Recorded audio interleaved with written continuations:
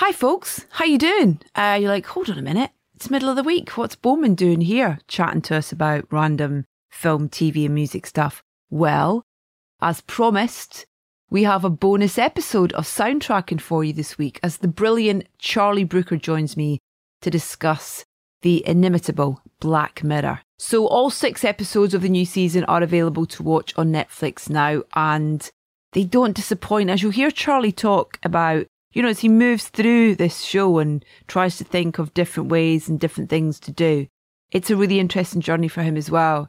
And music, I think, is really central to the show, from the needle drops to the composers that he's employed, including friends of the show, Daniel Pemberton, Max Richter, Clint Mansell, Ariel Marks. And since Charlie and I discuss this specific episode, we are going to begin with one of Clint's cues from San Junipero called Life Eternal.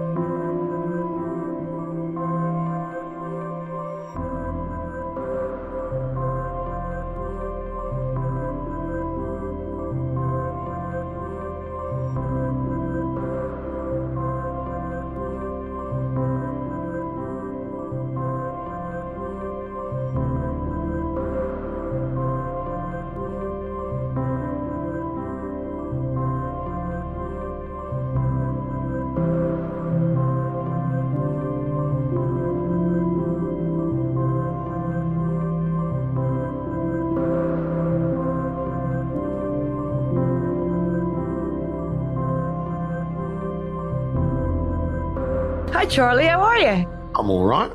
Can't complain, mustn't grumble. How are you? Very good. It's very lovely to sit and eat my breakfast listening to you this morning on the radio. It's very nice. Did you have fun? Mate, you didn't vomit the breakfast up as a result of my horrible voice blasting out of a speaker. It was lovely. It was really good. And it was also a lovely addition to my research to chat to you today, to be honest. But I've watched all the episodes of the new season. Congratulations. It really is. It's kind of brilliant. And it's always the thing with Black Mirror where you kind of have no idea where you're going to go with it. And it's just, you don't really get that with many things, I think, now, where the kind of anticipation and the unknown stepping into everything. We always seem to know everything about everything before we watch it now. But with Black Mirror, it makes it quite unique like that. Yeah, we deliberately tell you nothing. Yeah. If we can help it, which often makes, when I'm out promoting the show, it's quite difficult for me to discuss. Yeah, I want to put this out when people have had the opportunity to watch some episodes, because spoiler free sort of thing, because I haven't had the luxury of watching all the episodes and being a fan of the show before we talk about music, if that's all right, which is such a big part of the show, both in terms of, the composers that you use to the needle drops and things and songs that reappear. But for you, when you're thinking about starting a new series of Black Mirror, is there a starting point? Is there a thing or a stimulus that makes you sit down and write and think about a new season? Not necessarily a season. When it comes to an individual story, it's really just, the best ones seem to occur just in the moment, and quite often as a bit of a joke. So for instance, there's one episode in this season where I was watching The Dropout, which was this show dramatising the Elizabeth Holmes Theranos scandal, and it stars Amanda Seyfried plays Elizabeth Holmes in it. And I was watching it with my wife, and we're watching it at home, and we're sort of like, this feels like it happened 10 minutes ago, and it's being dramatised already. And that then leads to sort of inevitably a comic conversation about, imagine if in this she switched the TV on and sees The Dropout. And then you're like, okay, there's a story in that. Usually there's a funny idea occurs to me, and then actually with that particular episode, which is called Joni's Awful, it is a comic story. Quite often I'm taking an idea that's occurred to me as a funny idea and then making something horrible out of it. Is that an easy journey for you? Yeah. Well, I think I'm a natural sort of worrier. And so it doesn't take me many steps to go from, if the kids are bouncing around on a trampoline then I'm the person who's immediately picturing the public service information film version of that in there. Oh, someone's going to put their knee through the other one's face in a minute. It's all going to be, we're going to be rushing them to an A&E. Quick, stop them having fun. I'm that person. And so, catastrophizing, I guess. So, that's a hindrance in everyday life, but it's a benefit when you're thinking of sort of horrible ideas. And I think a lot of comedy, I mean, we're seeing at the moment, aren't there? There's quite a lot of comedy people who also do horror, so who seem quite adept at doing horror material. I'm thinking of people like Jordan Peele or shows like Inside Number 9, which kind of walk. Yeah. And I think there's common ground, I think. Often in comedy, you're imagining what's the worst that could happen. Yeah. And then playing it for comic effect, and in drama and horror and disturbing stuff, you're kind of exercising a similar muscle. And do you ever write with specific cast in mind as well? Because that's another brilliant part to this show, is the casting and who you see. I mean, I would take me all day, to be honest, to list everybody in these episodes, these new episodes, even the tiny moments that they appear and stuff as well. I'm thinking of Nick and Demon 79, which is a brilliant throwback, by the way. So brilliant. But when you're writing, do you have people in mind? And I imagine you're at a point now with the show where you I imagine you've got that luxury where you could kind of go to anyone pretty much and go, do you want to be in Black Mirror? I mean, looking at the cast list in this, it's kind of pretty, we've got a good cast, and again, we've got I think a nice mix of sort of like international faces and sort of very like people who will be very familiar to Brits, and some people who won't be too familiar to people necessarily. So, I mean, certainly, I'm just always amazed that people say yes, actually. So that's obviously really gratifying. I mean, I don't know if I could go to literally anyone. That would be quite a weird thought. That's way too much power to be wielding.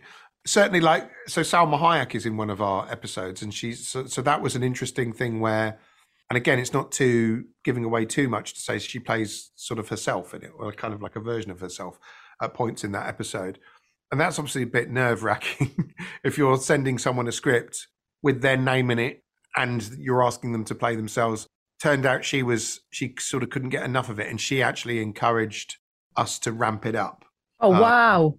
So my original, because obviously you're not going to send if you've seen the story, there's things in there that you would never, that Salma Hayek encouraged, put it that way, that weren't necessarily in the first draft that you send her. She was like, oh, I think, I think the version of me should be heightened and can draw on, things from my actual life, and you can make me quite venal and sort of say outrageous things. And so that was, she was a really good sport.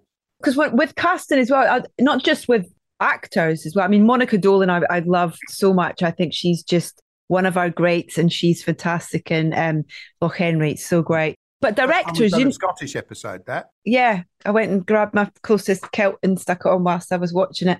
But it's not just casting the actors; it's directors and composers. That's part of matching those right people with those stories, and how much do you relinquish control in terms of once you cast the director in a way for each episode? And well, it's not about relinquishing control so much as the good thing is that basically, as soon as the director's on board, they've obviously got loads of questions about the script. So they ask lots of questions. Sometimes they're questions I don't have answers to. And then I feel terribly inadequate for a moment and sort of feel like a kid who hasn't done his homework. And I'm, they'll say, at what point does this character make this decision or something like this? And I'm thinking, I actually don't know. But what happens is through the discussion, you then go away and you change things. And sometimes they'll have notes and feedback on, I think this character's getting a bit lost, or I don't understand this. So there's a constant, when things are going well, it's a constant state of improvement. And that's all, it reflects well on me, because it means if the finished article looks like it was more thought out than my terrible first draft, then great. So I stay involved in the process throughout, kind of at every stage. The one thing I do tend to do is when we're actually shooting, I don't always go to set, and I don't tend to interfere on set. Yeah. I think that's where the directors and the actors, that's a bit of a sort of sacred space, as it were, and you don't want to sort of stick your oar in. And then my favorite bit, probably in a way, of the whole process is the edit. Awesome. And all the sort of stuff, all the post-production stuff after that. Because in the edit, you can make huge changes to things. It's where you You can fix problems, usually script problems. You can fix those, or there's new elements of the story that can come out. You can do a lot in the edit. It's the sort of most important draft of the story. So that's my sort of favorite bit. And then all the stuff after that, all the post-production stuff of that, when you're doing the sound mix and the VFX and the visuals, that's a like really luxurious, indulgent phase. Does mean you watch the episodes about 900 times. So when you get to order a really nice lunch as well and sit on a comfy sofa and whatever. Oh, you say really nice lunch? Usually what it is you're exhausting like the same 4 options on Deliveroo.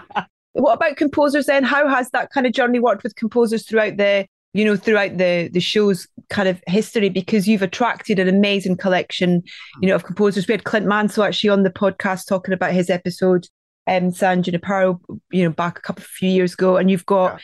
And actually, Ariel Marks, I just spoke to recently for A Small Light, which I thought was absolutely phenomenal.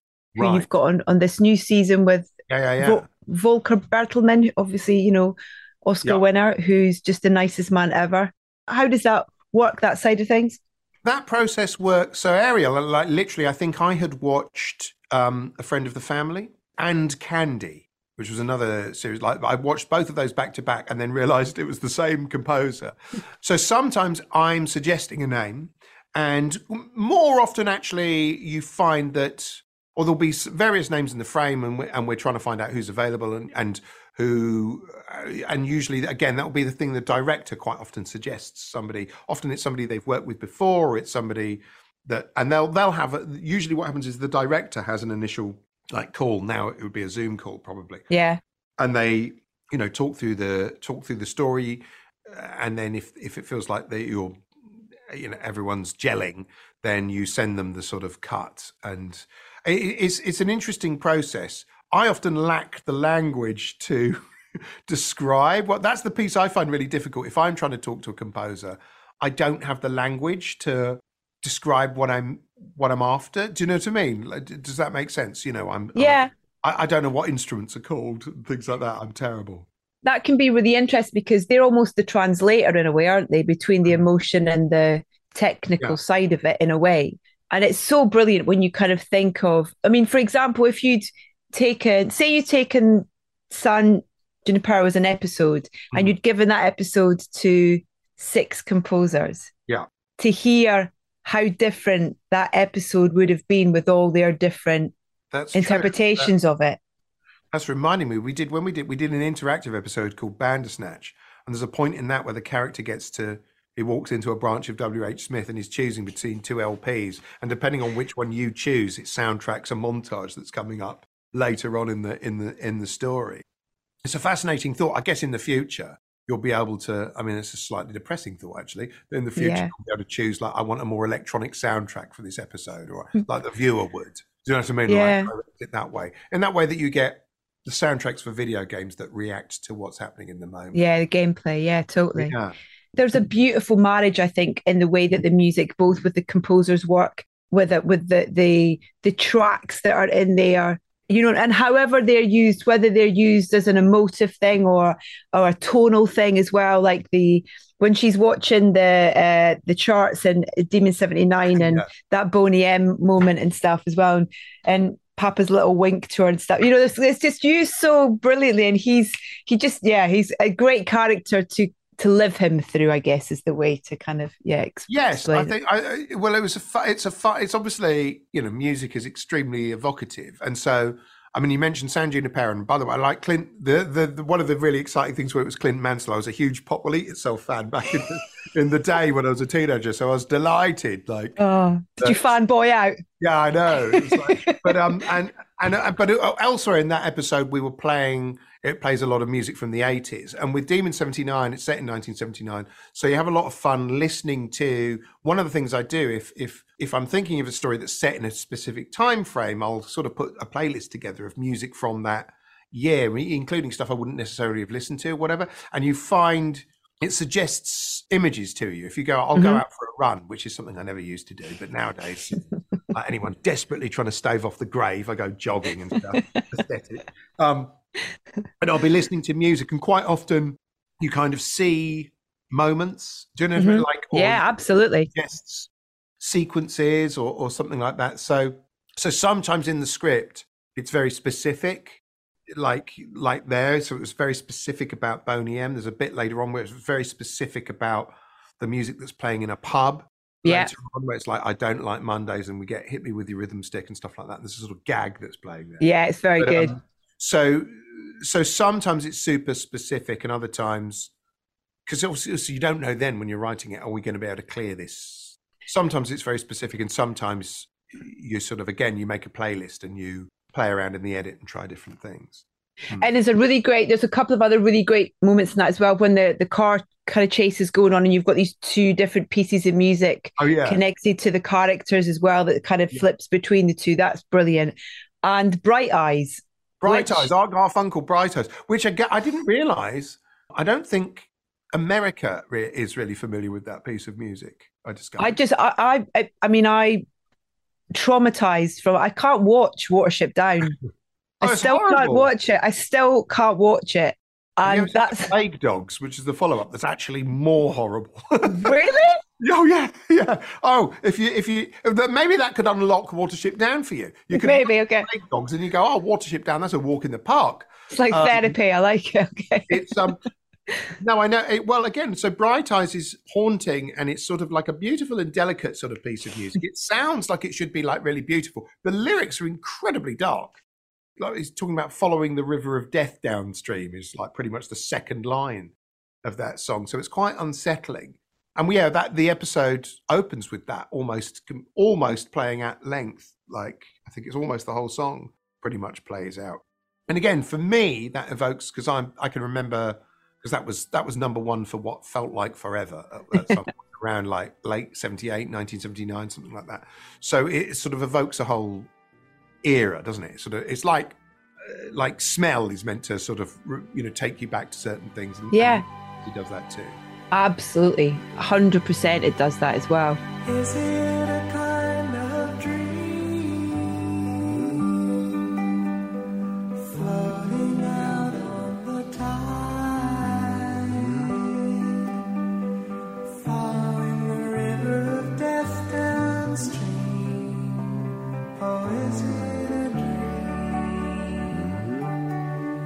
There's a fog along the horizon, a strange glow in the sky, and nobody seems to know where you go, and what does it mean? Oh, is it a dream? Bright eyes burning like fire, bright eyes, how can you close and fade? How can the light that burns so brightly suddenly burn so pale? Bright eyes. With Beyond the Sea, with that episode, because obviously you immediately think of the different versions of that song as well, that are out there. Did the song inspire the story at all, or the characters? Has that happened at all, where a specific piece of music has been a kind of catalyst or an inspiration for an episode specifically? Sometimes it unlocks a big. So not necessarily. So I mean, the big one that I always remember is when I was writing San Junipero, which was set in the 1980s. I was going for a run and I was listening, and I'd made a playlist of music from around 86, 87. And Heaven is a Place on Earth by Belinda Carlisle, yeah. It sounds pretentious, but I suddenly sort of saw the ending. So it actually gave me the ending of that episode, Heaven is a Place on Earth. It was like perfect for what was going on in the story. So I was like praying we could clear it. And we could. Ooh, baby, do you know that's right? Ooh, heaven is a place on earth. They say in heaven, love comes first. We'll make heaven our place on earth. Ooh, heaven is a place on earth.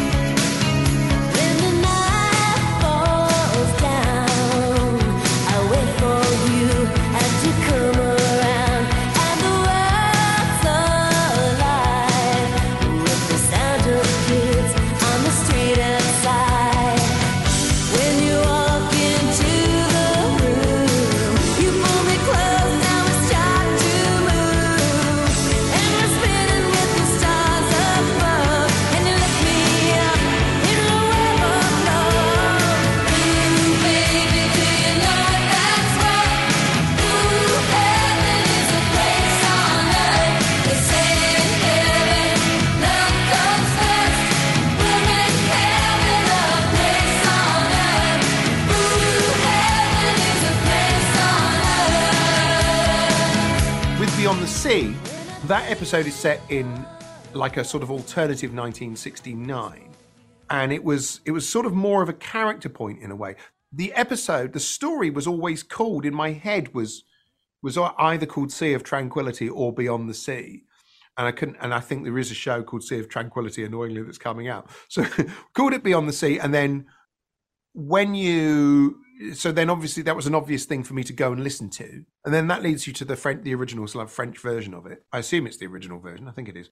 And then it seemed like a piece of music that character would listen to at the time. And then that music choice influences, there's a Jacques Brel track that plays later on in that, because again, it felt like the sort of thing that character would be listening to, because that character is a sort of debonair, worldly, slightly sort of sophisticated, the town mouse versus the country mouse, effectively. So it sort of felt like something in a slightly performatively sophisticated way that character might be listening to.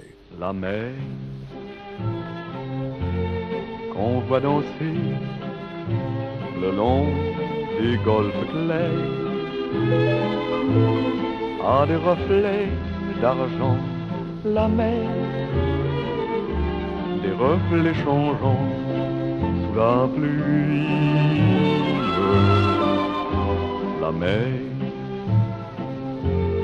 au ciel d'été confond ses blancs moutons avec les anges si purs. La mer, bergère d'azur infinie. Voyez,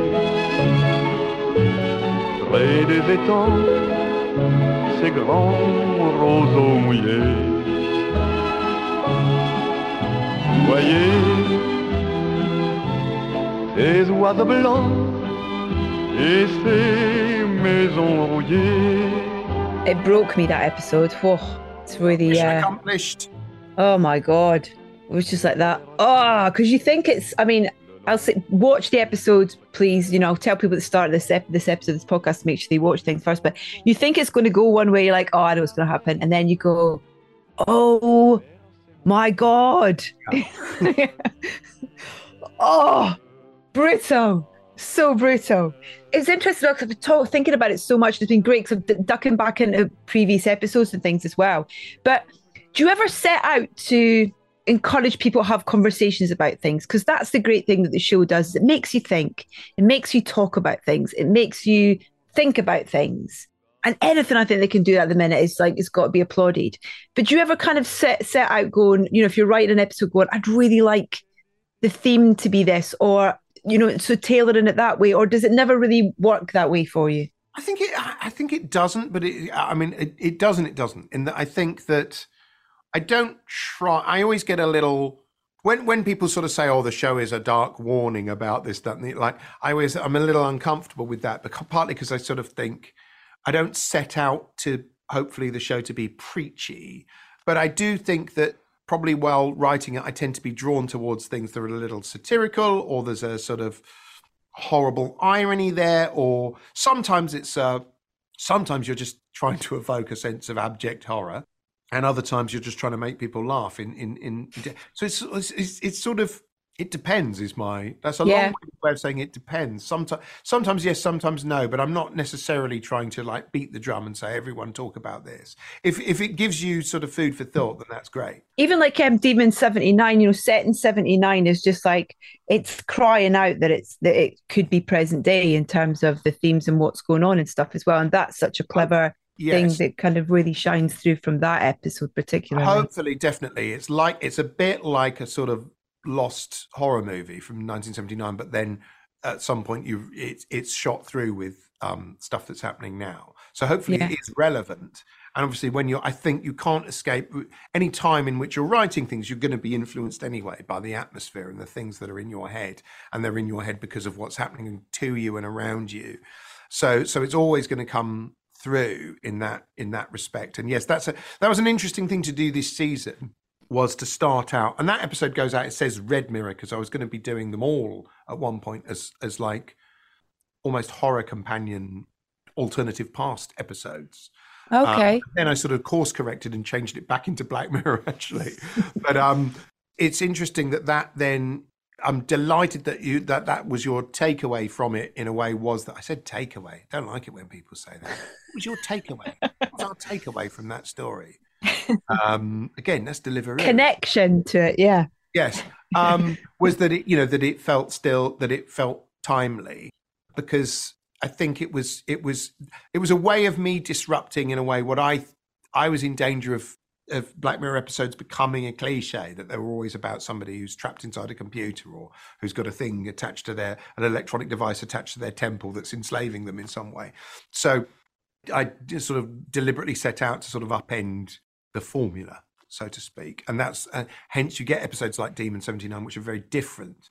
They're very different to things we've done before, but hopefully still feels like a Black Mirror. And it's also that thing as well where you have this, you kind of think about things and you watch old episodes, particularly, you go, my God, Charlie can see into the future. He knows what's going to happen. It's kind of, you have this ability to almost kind of write about things that maybe we're subconsciously thinking about that are around the world, that you write into these scripts or characters or situations that seem to occur or happen or are within reach. In terms of research for things, particularly when it is around technology stuff and things like that, do you dive into loads of research and speak to people? No, actually, no. In all honesty, no, I don't. I mean, and again, I sort of feel like, because when the show started back in 2011, there weren't that many other dystopian sort of sci-fi shows, and now it feels like there's quite a few. And so again, something I was trying to do was distinguish the show from those, or just make it feel a bit different from other things that were on. Again, I think there was a danger that the show was becoming a little bit, what's the tech issue of the week that you're going to write about? And somebody had said to me at one point, oh, are you going to do a Black Mirror episode about NFTs? And I thought, oh, that sounds so depressing. And so, no, really, I mean, I'm quite geeky and I'm interested in technology and I sort of follow what's going on, but I don't specifically sort of sit there and I don't open the technology pages and think, okay, how can I turn this into a story? And sometimes, weirdly, you can do too much research and find out that, that would never, ever be possible, or you might find something that will dissuade you from doing the story. So I like to cheat and keep to our sort of movie magic rules. Maisie Day is a great episode too. I really enjoyed that. It's an odd one, that. Again, we can't say too much without spoiling it. But again, I'll just call it the PAP episode. A paparazzi episode is definitely the way to look at that. Again, like there's a Red Mirror thing going on. I've been umming and ahhing over whether I designed a slightly different title sequence, which we put on, then took off, and we took it off and made it, which goes out as a standard Black Mirror. We'll see if that was the right decision. And I'm very nervous about it.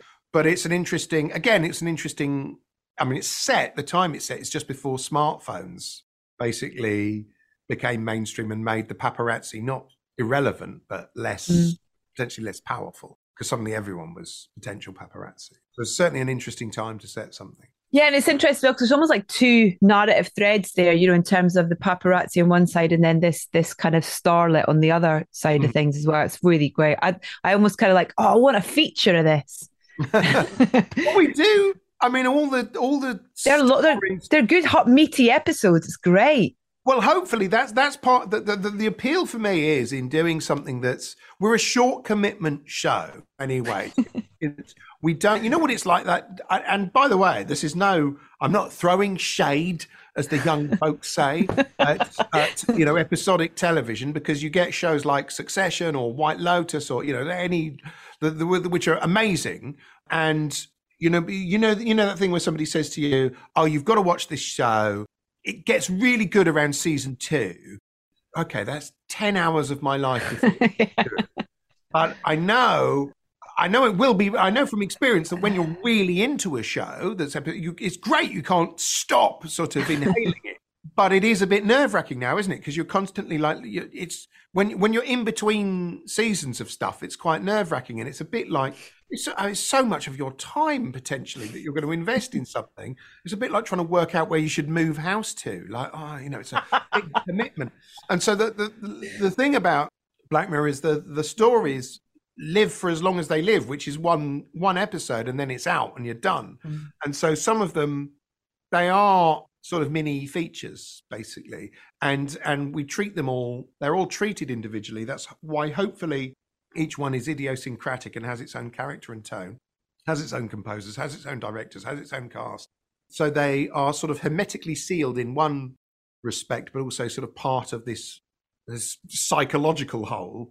And I mean whole as in WHOLE, not HOLE, although it is also a psychological whole. But it does mean that, like, hopefully it means you'll hopefully tune in. That's a helplessly outdated term, but you'll switch on and click, and then hopefully, yes, you go away feeling like you've got a full meal. You could watch one and then naff off and you're done. I'd obviously prefer it if you watched every single one and watched them 3 times, so the algorithm says I've been a good boy. Tell you what, as well, when you were talking earlier about that idea of music can kind of almost like either like switch on a memory kind of card or whatever that's going on in there. And you have that with this new season as well, because there's been the Irma Thomas track has been something that's reoccurred throughout a few seasons, sort of thing. It's not every, you don't have an every episode sort of thing, but it pops up and it's really small in this season, isn't it? It's like, and it's kind of, but it is almost like that. Oh, there it like is. Almost there it is. Yeah. It's a little Easter egg. Well, in a way, and it was partly there because sometimes when you're writing, you realize, oh, okay, I can pop it in here like that. I can have a character humming it in the background or whatever. This time we were just hunting for a place for it to go in the season. And it went in really late, actually, really, really late. I was like, oh, we can put it in there. So it pops up in the background in an episode. And again, it's like that's a sort of treat for long-term fans of the show or people who've seen lots of episodes so they can... It'll take them back to happy memories as well of other episodes. I'll make you go, I'm going to go and watch that again for sure. Awesome. Get that algorithm up. Listen, it's a treat to get to chat to you about it. It really, really is. And I hope there's going to be more as well because, you tell great stories and you give us kind of characters. And as I said, there's nothing better than watching something and it making you think and starting a conversation. And it just makes you kind of go off and explore. So thank you so much, Charlie. It's been a real treat to get to chat to you about it. Thank you. Thank you.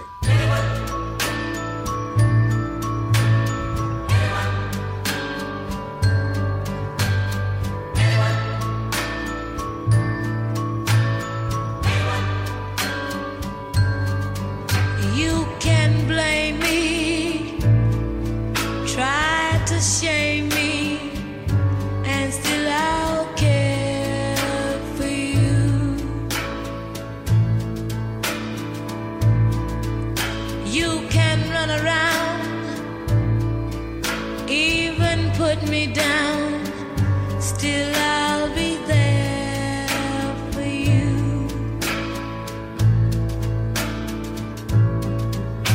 The world may think I'm foolish, they can't see you like I can. Oh, but anyone who knows what love is will understand.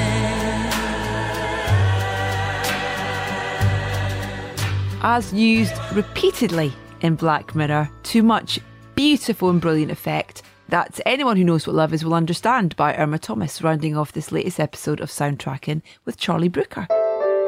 My huge thanks to Charlie for taking the time to talk to us. You can watch the latest season of Black Mirror on Netflix now, and I highly recommend that you do so. It also encouraged me to go back and rewatch some of the old episodes as well. So it's a great thing, I guess, about having a lovely library of them available at your fingertips so you can dive in and out. And as I mentioned, we've spoken to quite a few of the composers that have featured on the show, and you can hear those conversations by just heading to edithbowman.com. You can also follow us on social channels. We are at Soundtracking UK, and why not check out our YouTube channel too for extra video content. I'm going to stick Charlie up actually before the weekend, so that'll be up there for you to watch. Next up, I've literally just got back from chatting to Mr. James Mangold, who is returning to Soundtracking for his second sitting, and specifically to talk about Indiana Jones and the Dial of Destiny. Now, if you listen to the previous episode of James, where he came on to talk about Logan, that phenomenal film that he did with Sir Patrick Stewart and Hugh Jackman, amazing film. And James's career is brilliant and beautiful and exciting to watch, because as you hear him talk about in the chat on the next episode, he kind of defies expectations when it comes to director, and that he just kind of wants to flit around and try different things. And he's a film fan at heart, so that's why he wants to try and do different types of films. Indiana Jones and the Dial of Destiny, I actually held the premiere last night, and I'm not going to lie, I had a little cry after I spoke to Harrison Ford, who was so energised and so excited and proud of this last episode, chapter in the Indiana Jones saga, I guess.